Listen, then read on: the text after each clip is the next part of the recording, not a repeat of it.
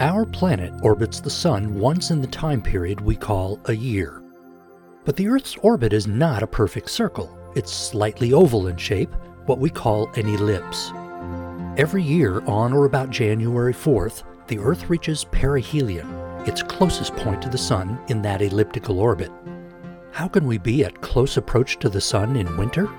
Because the seasons are not caused by our relative distance to the Sun, but because of the tilt in the Earth's axis. When the northern hemisphere is tipped farthest away from the Sun, we call it the winter solstice. But on that same day, the southern hemisphere is tipped toward the Sun, marking the first day of summer.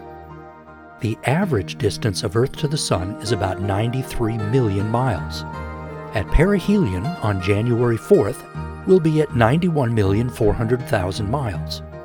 At the other end of our orbit, the Earth will reach aphelion on July 6th, marking its farthest distance from the Sun at 95,500,000 miles.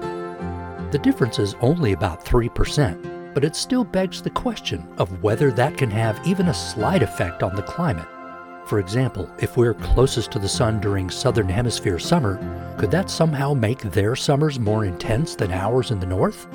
Measurements show the opposite to be true.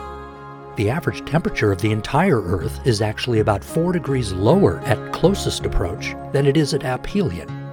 This happens because continents and oceans are not distributed evenly around the globe.